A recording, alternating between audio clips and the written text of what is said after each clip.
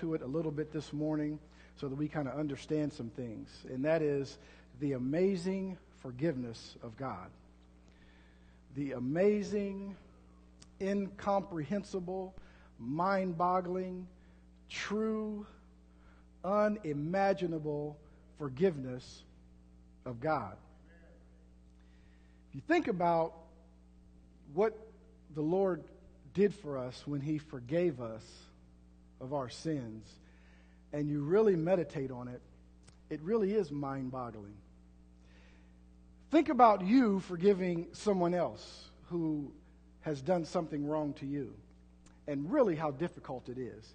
We like to say it's not that difficult, I just forgive, but really our flesh is not, it's a fallen nature, and it's really not set up to forgive. Our flesh is set up to be selfish. It's set up to be self-centered. It's set up to be self-preserving, to take care of ourselves. Not that we may not even necessarily not want to forgive all the time, but we make sure we take care of ourselves, and we take care of our own heart, and we build walls and all of those type of things. And it prevents us sometimes from truly forgiving. Think about that. That's one roadblock. And the second roadblock to us forgiving is your enemy does not make it easy for you to forgive. I mean, think now, and I don't want to, be in the place of the enemy, but think now about some things someone has done to you, and it just begins to, get under your skin, even if you're sitting there thinking about it. And it makes it difficult to forgive, and your enemy will bring it up, and bring it back up, and bring it back up. And after you feel like you've released it, he will bring it back up. And it's very difficult for us to forgive. And so if you put that in context and juxtapose that with the cross and think about what God did for us and how He forgave us of every sin we've ever committed in life. Think about some of the sins you've committed. You don't have to say it out. But just think about some of the ways you've fallen short in life. Wiped away. He's forgiven you of that. Now, what'll really bake your noodle, I heard that on The Matrix. That's from the Oracle on The Matrix. Great prophet. And what'll really bake your noodle is every sin you will ever commit, you're already forgiven of. Now, that's amazing, isn't it? Doesn't sound right, does it? I mean, especially some of us who have been in church a long time and want to be holy and sanctified. It doesn't sound right. Like, I can commit a sin next week and God has already forgiven me of it. Well, the caveat to that is, and Paul is very clear in the book of Romans and the book of Corinthians, shall we sin to prove His grace? God forbid. Because though you are forgiven, He will crush you and get you back in line. So if you want to go through that, you can willingly commit sin. God will straighten you out. But the truth of the matter is we are forgiven of every sin we've ever committed. This amazing forgiveness of God. Forgiveness, it's a word that carries with it mind-boggling questions. Forgiving me of all of my mistakes, my wrongs, my sins. And it brings up words like justification and sanctification. And all of these words that some of us don't even know what all of them mean, but atonement and all of that. God has done all of that for us. His forgiveness of sins according to the riches of His grace. Yes, it's completely mind-boggling. It's amazing what He has done for us. No matter how awful your sins may have been, God forgives and forgets. God is better than you ever hoped or imagined. God has done more for us than we could ever think of doing for ourselves. And I want to talk about a twofold, I want to look at forgiveness in two ways this morning. One is the obvious forgiveness that He has bestowed upon us when on the cross He made a way for us to now be part of the kingdom of God. He made a way for us to be born again. If any man be in Christ, he is a new creature. Old things have passed away. Behold, all things have become new. He breathed in us the breath of life, and now we are no longer sinners on our way to the holding place called hell, and then to the lake of fire with hell and the grave. But now we are on our way to a place where we will be with the Lord forever, eternity. God has made that way for us. But I also want to touch on something that I believe Christians have a hard time with sometimes. To realize that we are forgiven and not to wallow in guilt and condemnation. Because though we are forgiven and we get into heaven, sometimes as Christians we wallow in guilt and condemnation, and it prevents us from reaching our destiny. We begin to, just like we said this morning, look at not only the circumstances, but we look at ourselves and how we've fallen short. And how I've done that thing again, and I thought that thing again, and I'll just never be what God wants me to be. I'll never fulfill my destiny.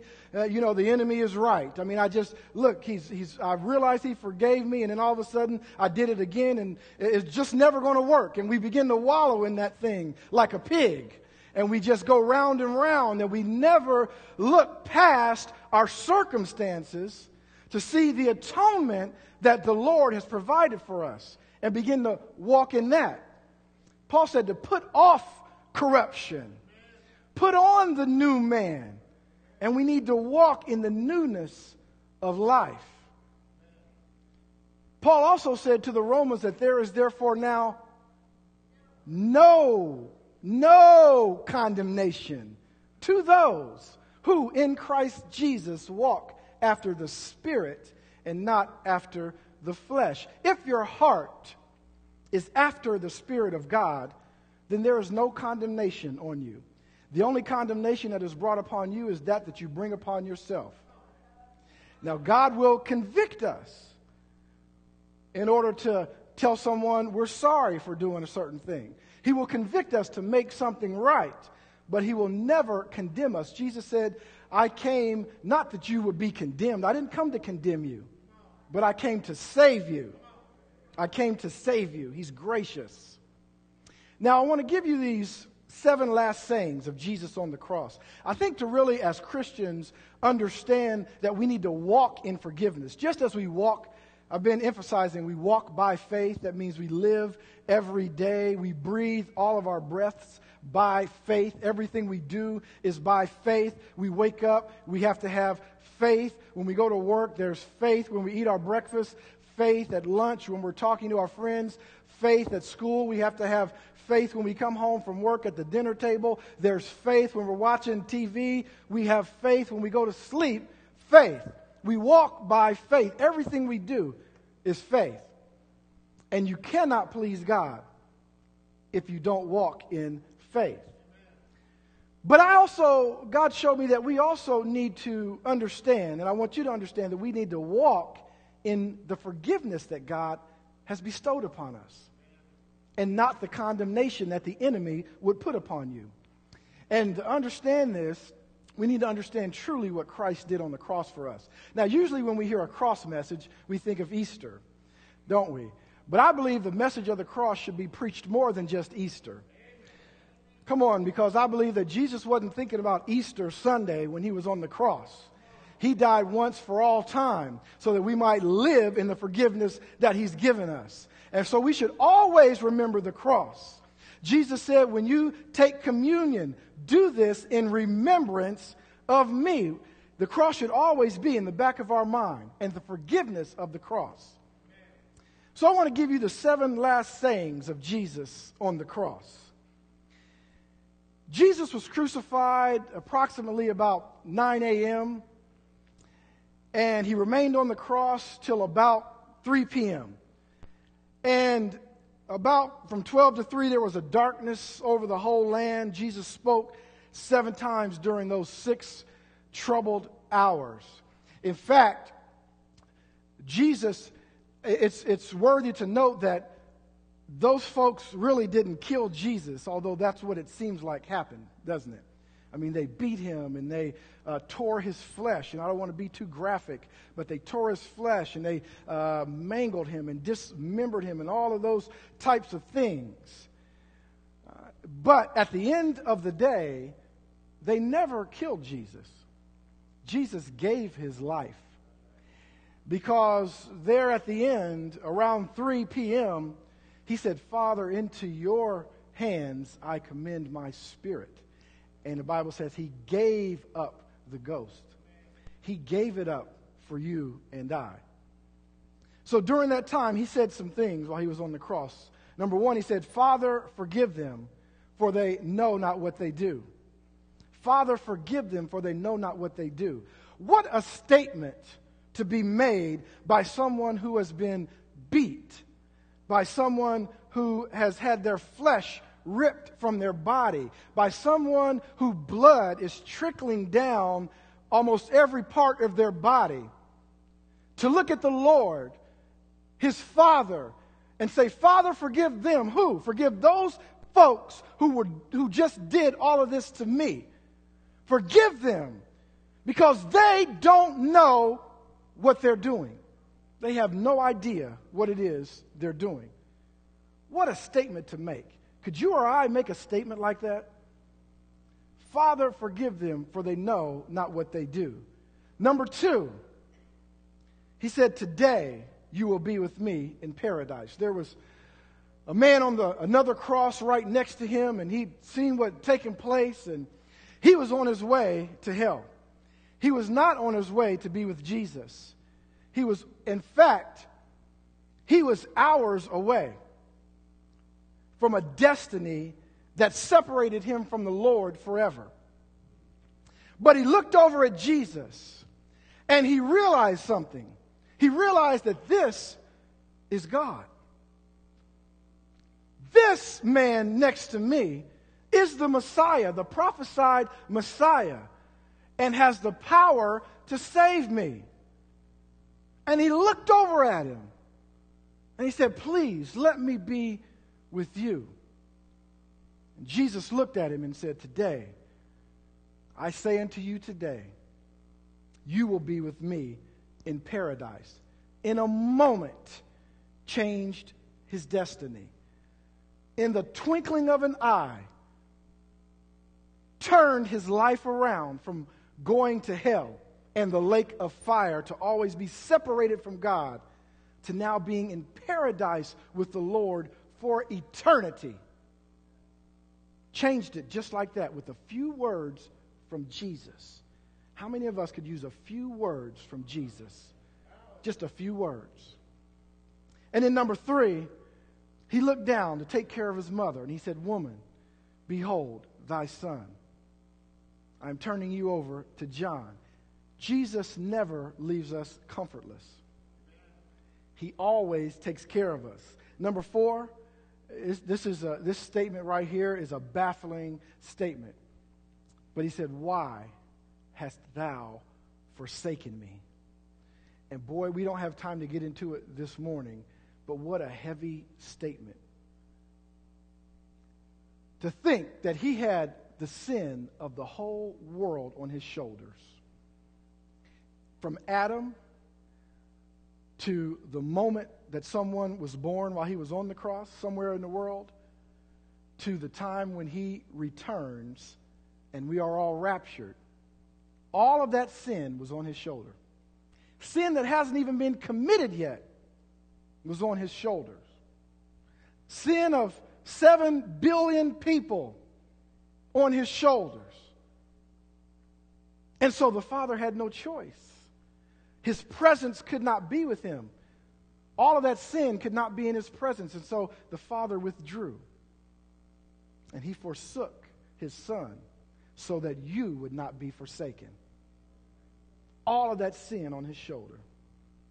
Why hast thou forsaken me? And then he looked down and said, I thirst.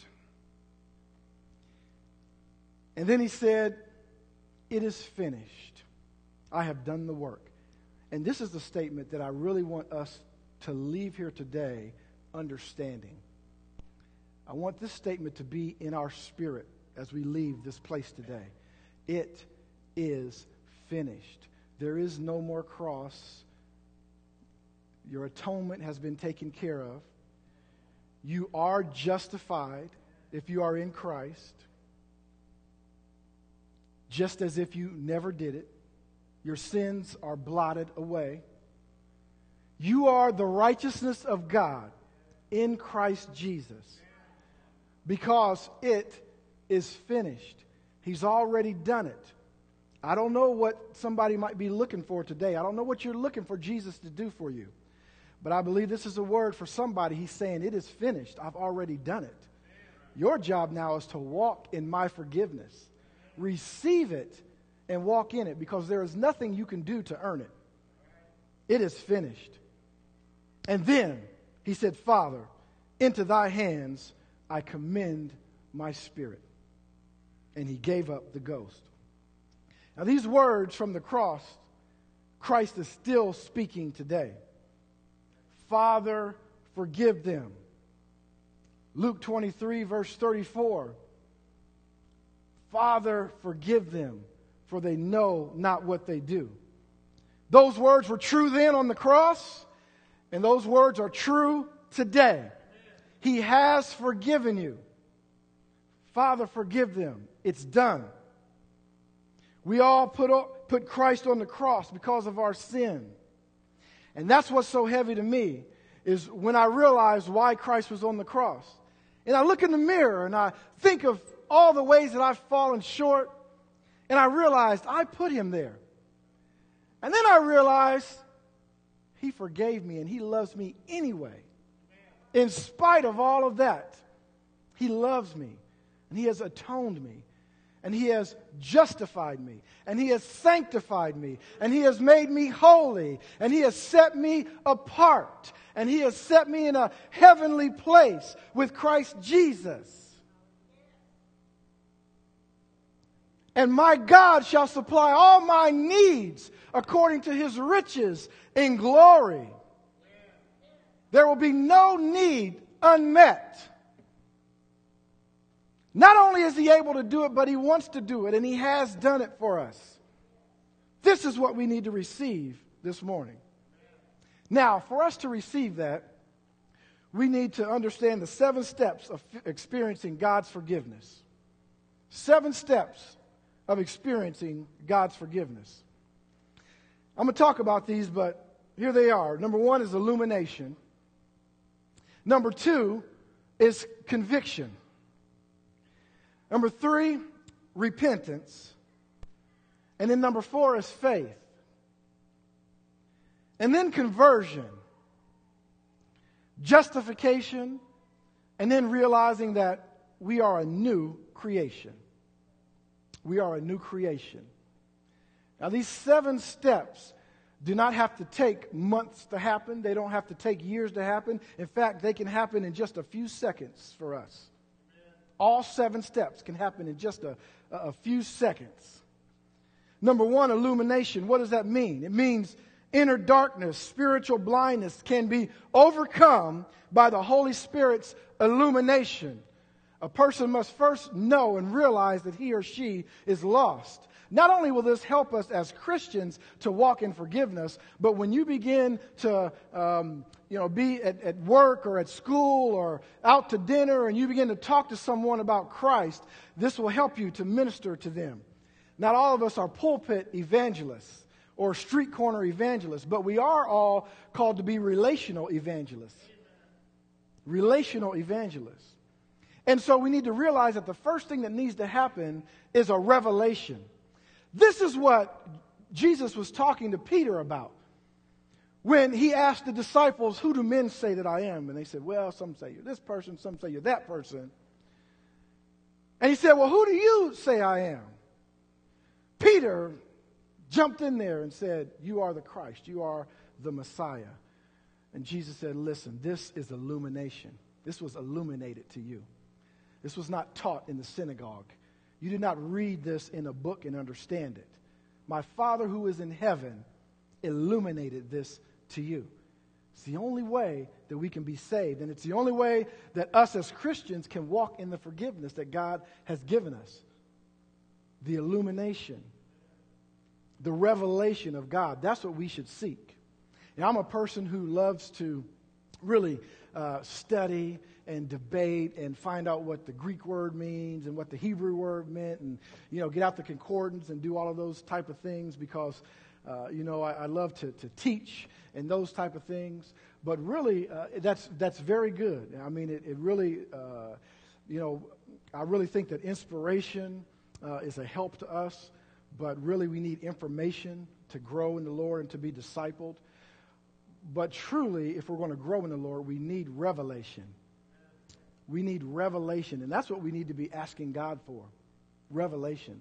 Think about that the next time you pray. Lord, I need healing. I'm praying for someone in my family to be saved.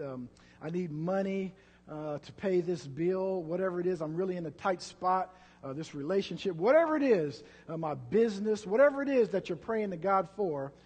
First, pray for revelation, to see it the way God sees it, to see things through His eyes, illumination.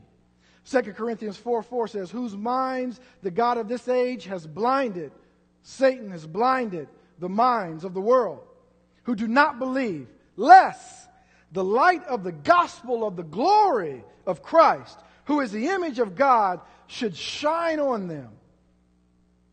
Listen, it is a privilege that God granted us repentance. You didn't wake up one day and said, you know what?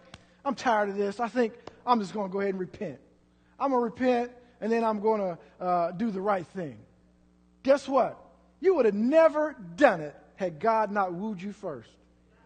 Had He not reached into your heart. And I like the prayers of some of the seasoned saints when they say, He pricked my mind and He pricked my heart. Some say He put a hook in my mouth like a fish and brought me out of the miry clay. If He would have never done that, we would never have asked forgiveness of the Lord. 2 Corinthians 4:6 says, for it is the God who commanded the light to shine out of darkness, who has shown in our hearts to give the light of the knowledge of the glory of God in the face of Jesus Christ. He made the light shine out of the darkness. Illumination. Number 2, conviction. We have to be convicted. What does conviction mean? Well, it is the action of the Spirit that brings about a profound guilt, profound inner sense, a deep conviction of one's sinfulness and evil. Once it is illuminated to you that you need a Savior, now you are convicted. And true conviction, what it means is you are convicted to action. Something then has to take place once you are convicted. You have to go, say, I'm sorry, if you're really convicted. Don't just say I'm convicted and don't do anything. You're really not convicted. You probably just feel a little guilty. Just feel a little guilty because you got caught. But if you're really convicted, whether you're caught or not, you go and you say, I'm sorry. I repent. I turn. Acts 2:37 says, now when they heard this, here's what conviction is. When they heard this, they were cut to the heart. They were cut to, it hurt, it almost physically hurt them to hear. Peter preached a great salvation message in Acts chapter 2. You ought to read it sometime. He talked about how you killed Jesus. You put a sinless man on the cross. You did terrible things. And not only that, not only did you put a sinless man on the cross, but this is God, the very one that created you, the very one that breathed the breath of life in you, the very one that gave you life. You put Him on the cross. You killed Him. The Bible says they were cut to the heart because God illuminated that to them during Peter's message. They were convicted. They were cut to the heart. And they said to Peter, and this is the question that really comes out of conviction. What shall we do? What shall we do? What can we do? What do we do now?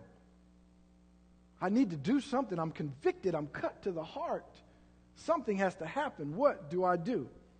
See, conviction is more than a feeling of misery and remorse, sorrow or pain. It is a sorrow and grief that turns a person towards God. Turns a person toward God. That's what conviction does. And it leads to the next one, which is repentance. Repentance is a turning from sin. We've heard it said that you turn. Do a 180-degree turn. You were going one way, and now you go another way. Dietrich and I were talking to someone, a minister, and he put it another way. He said that repentance also is like you take yourself out of the situation, and now you're able to see it like God sees it. Because when you're in sin, you don't see it like the Lord sees it. You really don't. It's fun. It's a good time. You may be a little convicted. You may be a little condemned. You may feel a little guilty, but it really doesn't make you turn away from it. You just hope no one sees you. Come on. But repentance, you take yourself out of the situation and you see it for what it really is. You see lying for what it really is. You see cheating. You see pornography. You see all these things for what they really are. That's repentance. Acts 2:38, Peter answered them. Because they said, what shall we do? What are we going to do? I'm cut to the heart. Peter said to them, repent. Let every one of you be baptized in the name of Jesus Christ for the remission of your sins. And you shall receive the gift of the Holy Ghost. He will seal you with His Spirit once you repent, once you turn. What does that mean? If I was lying, I'm not lying anymore. I'm going to stop doing it. If I was cheating people, I'm going to stop cheating people. I'm not going to do that anymore. I'm turning. Conviction leads us to action, which is repentance. Repentance is the action based on the conviction. Number 4 is faith. Without faith, it is impossible to please God. A believing in the Word and a reaching for God. Really, what faith is just hearing God's Word and responding to it correctly. Doing what He says when He says to do it. That's faith. Really all it is. I believe God. I have faith. I say it. God's going to bless me. I say it 7 times. No, faith is just hearing from God and doing what He says. Faith comes by hearing, and hearing by the rhema of God. Look that word up. The rhema, a spoken word of God. Not just reading the Bible, but God speaking to you and doing what He tells you to do. Acts 20:21 says, testifying to the Jews and also the Greeks, repentance toward God and faith toward our Lord Jesus Christ. Faith does not stop at believing, but also reaches for God. We cannot understand or reach for God or walk in forgiveness with some sort of believism or mental assent by just saying it. You know, Romans 10:9 says what? That if thou would believe in your heart, not just believe with words, but you must believe in your heart. And because you believe in your heart, now confess it with your mouth, not in your mind. Not just up here. It's got to come out of here. That's what the Bible says. I'm not making it up. Confess with your mouth Jesus Christ is Lord. You shall be saved. And you shall be forgiven. You shall be saved. And then conversion. It's the next thing that happens. It's a total alteration. It includes all of the above, resulting in a changed life. Actions that give repentance or reality. I am converted. I am changed. All this is that Corinthians scripture. If any man be in Christ, he is a new creature. He is now there's another person that was born. The Bible says in John chapter 3 that Jesus told Nicodemus, you must be born again. And truly translated, that means born from above. Yes, you were born here. You were born in the flesh. But that's not good enough to get into heaven. That's not good enough to walk in forgiveness. That's not good enough to be with the Lord. You must be born from above by the Spirit. The same Spirit that planted the seed in Mary and birthed Jesus is the same Spirit that you must be born from in order to be saved and be converted. Repent, therefore, Acts 3:19, and be converted, that your sins may be blotted out, so that times of refreshing may come from the presence of the Lord. Times of refreshing may come. And then justified. Saints, you are justified if you're in Christ. If you have confessed with your mouth and you believed in your heart that Jesus Christ is Lord and He has saved you and you have been born from above, then guess what? Whether you believe it or not, whether the devil tells you or not, you are justified. Whether you feel it with a feeling or not, you are justified. This has to do with one standing before God. We have been acquitted. We have been pronounced righteous and declared to be righteous by God. You are justified. No matter what someone else tells you, no matter what they bring up from your past, you are justified. Who are you going to listen to?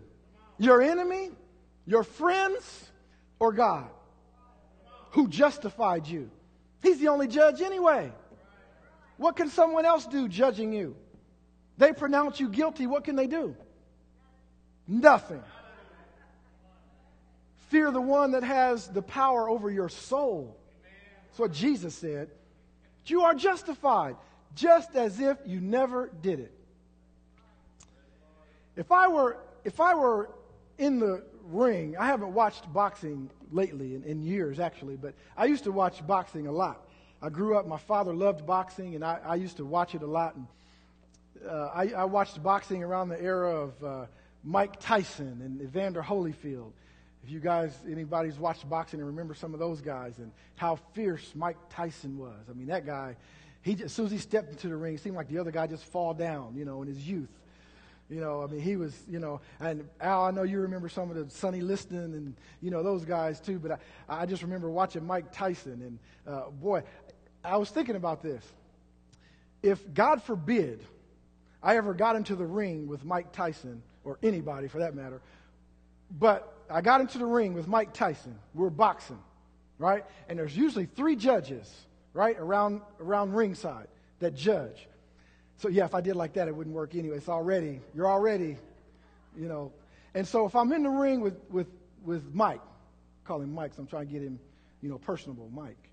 And so if I'm in the ring with him and we're boxing and the bell rings, first thing I would do is start running around the ring. But, if he only caught me a couple times and he beat me up, and I never was able to punch him and I was able to somehow live for 3 minutes, I somehow, came out alive after that 3 minutes was over, that first round. But he punched me a lot and beat me up and all of that. And every judge said, yeah, Mike Tyson won this round 10-0. The next judge said 10-0, and the next judge said 10-0. And then a voice came from heaven and said, Michael Carter won the fight. Guess what? I won the fight. I don't care what the judges say. I don't care what has happened. I don't care what people witnessed. I don't care what Mike Tyson thinks. I won the fight because God said I won it. This is the mentality. Now, I know you're sitting there like, yeah, that's not true. That doesn't sound right. But guess what? This is the mentality you're going to have. Because your God is your judge. And the word of God will stand forever. See, the grass withereth, the flower fadeth, but the word of God will stand. And His word is true, despite what facts your lying eyes might see. God's word is true. And this is what we have to understand, saints. You are justified. Stop putting your hand to the plow and looking backward at what happened, even yesterday. Forget it. I'm not going back anymore. Forgetting those things that are behind. Looking forward to my destiny because I'm justified. Romans 4:5 says, but to him who does not work, but believes on Him who justifies the ungodly. And by the way, that was you and I, the ungodly. Justification. And then from that, we are a new creation. If any man be in Christ, he is a new creation. And guess what? Your new creation has never lied. That spirit man inside of you has never lied. It has never stolen. It has never cheated. It has never done any of those things. That new creature convenes with the Spirit of God. But until the time comes when Jesus returns or we die before that happens, we are still in this flesh. That's why we need to read Romans 5, 6, and 7, and you'll see what Paul is talking about when he says, who will deliver me from this body of death? I just can't wait to shed this body so that the real me will step forth. But guess what? Even while we're in this body, we can walk in the kingdom way. Right here, right now. Who's going to take control? You going to let your flesh take control? Come on, somebody should say like me today, I'm tired of that. I'm tired of my flesh being in control. The real me is about to come forward. Will the real Michael Carter please stand up? Will the real Nia, will the real Becky, come on, the real Sandy, please come forward? And it's about to show forth, shedding this corruption. 2 Corinthians 5:17, therefore, if anyone is in Christ, he is a new creature. Ezekiel 36:26 says, I will give you a new heart and put a new spirit within you. He doesn't reform what we have. That's why when you get saved, you look in the mirror and say, well, I look the same. Doesn't look any different. Well, guess what? That's because he didn't take what was already there and reform it. Because this will never see God. Ashes to ashes, dust to dust. It's going back to the earth. Thank the Lord. But the new creature that God created will see God. He said, I will take the heart of stone out of your flesh and give you a new heart of flesh. You are forgiven. You are cleansed. What does it truly mean to be forgiven? Forgiven is when God generously gives pardon, releases you from guilt. I am no longer guilty. Come on. He releases you from the shame, the pain of sin, and harmful habits. You're released from it. You're released from those harmful habits today. You're released from it. You don't have to do it anymore. Don't be a slave to harmful habits. Come on. He released you. My brokenness is healed. My sin is, guess what? Canceled.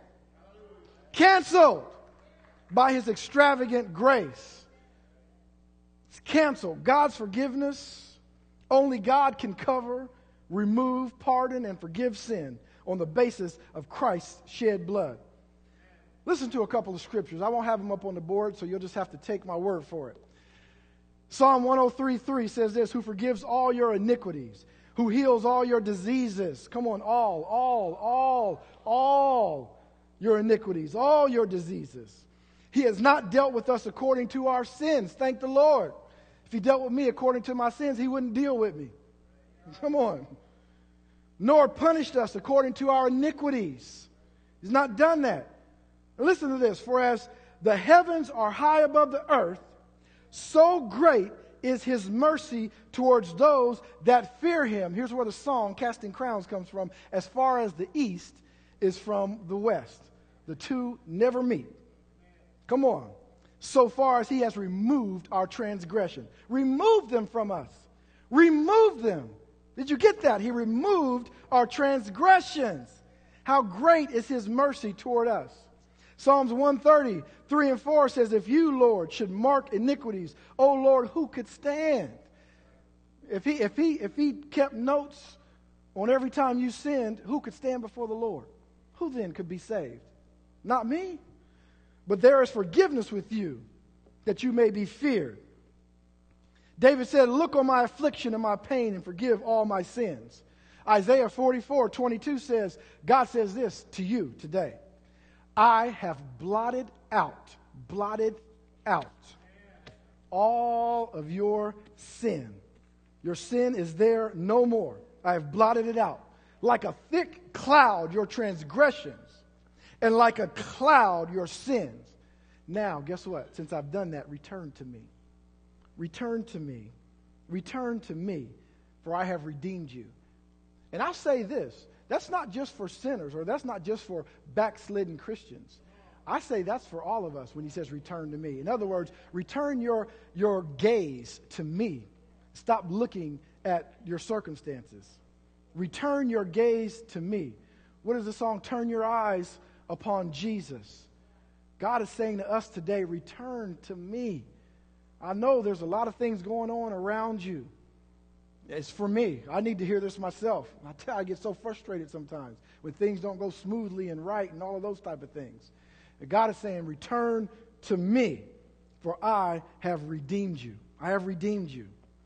And in Ephesians 1:7, it says, in him we have redemption through his blood, the forgiveness of sins according to the riches of his grace.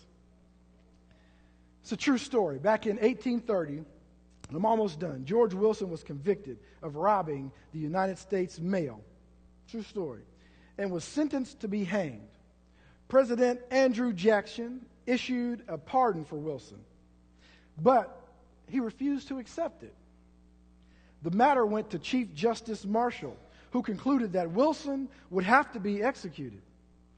A pardon is a slip of paper, wrote Marshall, the value of which is determined by the acceptance of the person to be pardoned. If it is refused, it is no pardon. George Wilson must be hanged. Will you this morning refuse the pardon that God has given you? Will you continue to walk in condemnation? Because if you do, there are some consequences. There's some consequences for not accepting the forgiveness of God. I'm talking about Christians now. We know the consequence for not accepting his forgiveness if you're a sinner. Just one consequence. You're going to be separated from the Lord forever. But what about us who have accepted the Lord? There are some consequences for not walking in his forgiveness. Forgiven of false humility, walking in condemnation. Number one, self-punishment and condemnation. We punish ourselves on an ongoing basis, replaying our sins over and over, and it hinders us from moving forward. Number two, an uncertainty. You ever been in a place in your life where I just don't know? I want to please God, but I don't know if I should do that or not. And then I should do it. No, maybe I shouldn't do it. I should just think, I'll go get some counsel. Maybe that person, well, they'll tell me, I better get a second opinion. I just don't know. I better pray some more. And you do nothing. Years go by, you've done nothing. Uncertainty. Uncertainty about God's will, about his love, God's forgiveness, and God's acceptance. Now, I'm not telling you to just do things willy-nilly in your life, but I'm telling you that God loves you, and if your heart is right toward him, and you go to jump off the cliff because you believe that that's what he said do, even if he didn't say it, he'll make a way for you to be all right. I don't know if you heard what I said just now. God loves you. And if your heart is right toward him. Now, I'm not talking about if you're presuming, if your heart is in presumption or arrogance. Remember, we talked about arrogance. You cannot walk in arrogance. You have to walk in humility. But just understand that God has got your back. God has you covered. He loves you. Pray, hear from God, and then do what you believe he is saying do. If you're doing the wrong thing, he will tell you. He has a way of showing you, no, that's not what I said do. If you love him and your heart is toward him. Feelings of no self-worth and unworthiness. We shouldn't feel like that, saints. And someone who feels like that, I feel sorry for them. You should not feel that way. And then works and performance-based life. That's what we'll have. We'll think everything we do is by works. We need to accept the forgiveness of God. Psalms 51:1, David said, have mercy upon me, O God, according to your loving kindness. According to the multitude of your tender mercies, blot out my transgressions, and he will do it. He will blot out your transgressions. God has canceled your debt and your sin, and we need to walk in that. God loves you with an unlimited love.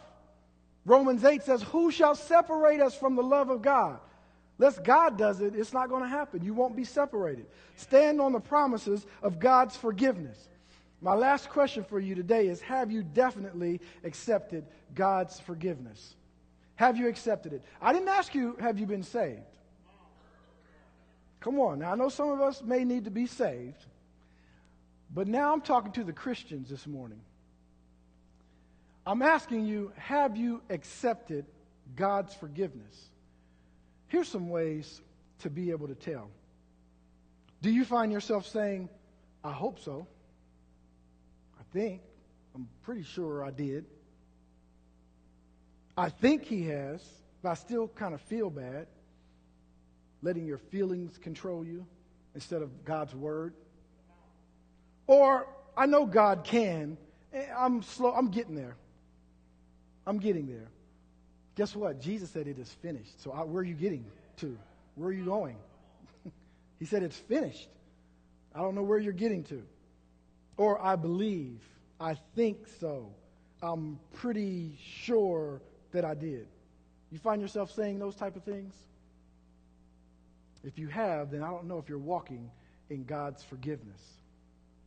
A lady once showed an artist an expensive handkerchief on which a blot of ink had been dropped. It's ruined, she complained, and threw it away. The artist said nothing, but quietly removed the handkerchief from the trash can. A little while later, the lady received her handkerchief back, but it was so changed that she could hardly believe it was the original.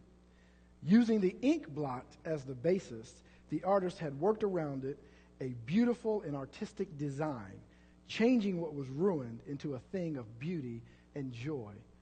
The Lord your God will give you beauty for ashes and joy for your sorrow. Somebody give the Lord some praise this morning. Hallelujah. Hallelujah. Praise God. And I just want to pray for you this morning. Every head bow, every eye closed this morning. And I want you to think just for a moment this morning. Have you been in a place where you haven't really accepted God's forgiveness? Have you been in a place where you felt bad? You feel less than someone else? You look at other Christians and say, I wish I could be like them. You could be at a place where you really haven't accepted his forgiveness this morning. Have you been going through a time where you just don't feel like you can get ahead spiritually? I don't read my Bible like I should. I don't pray like I should. I'm not the Christian I should be. I missed my destiny. Find yourself asking those questions?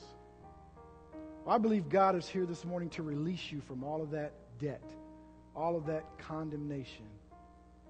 Because where the Spirit of the Lord is, there is liberty.